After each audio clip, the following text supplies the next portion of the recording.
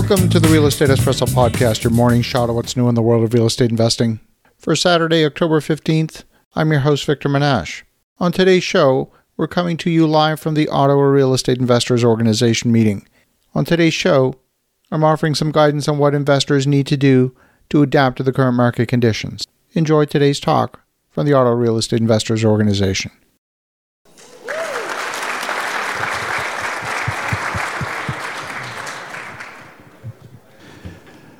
Thank you, Babette.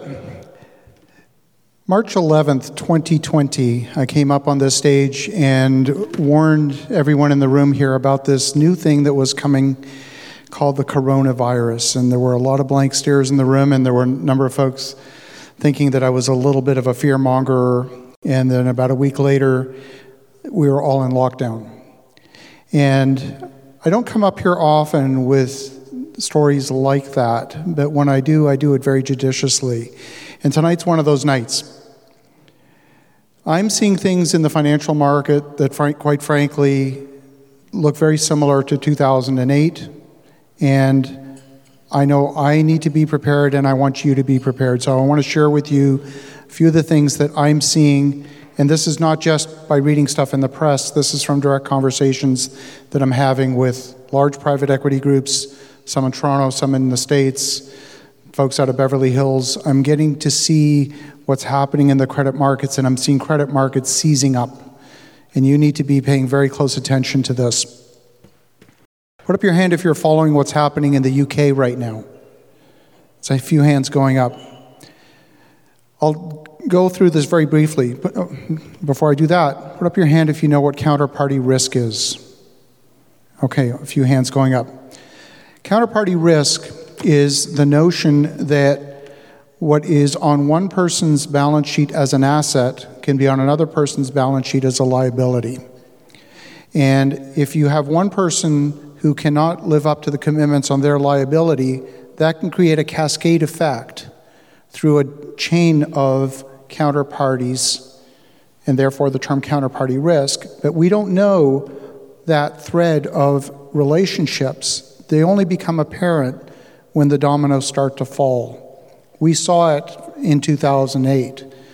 That's why Lehman Brothers became insolvent. That's why Bear Stearns went under, and so on. And all of these bailouts needed to happen. The same thing is happening right now in the UK. But we haven't seen who the counterparties are.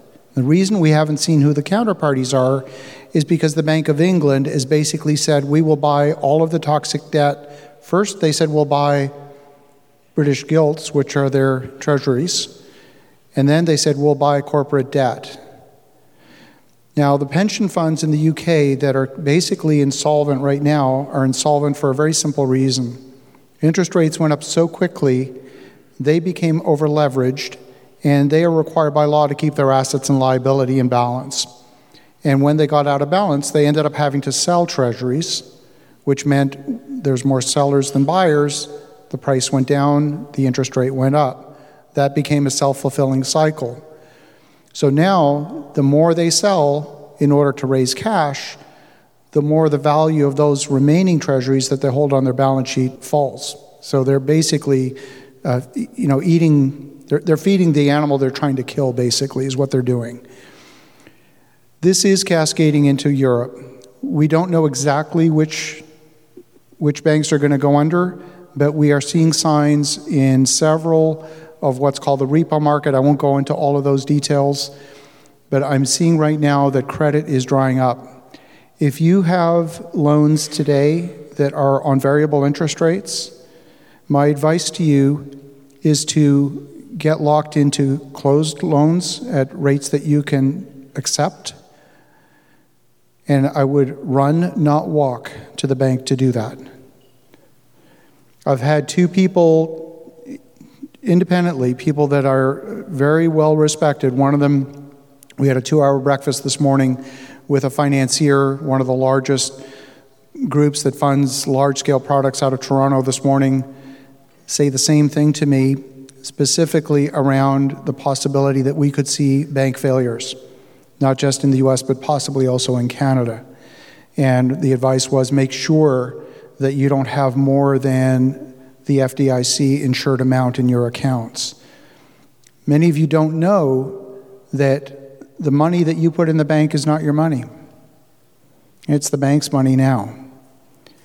And the terms under which that money gets returned to you is governed by whatever you signed with the bank. It's also governed by the regulations set by Canada's bank regulator.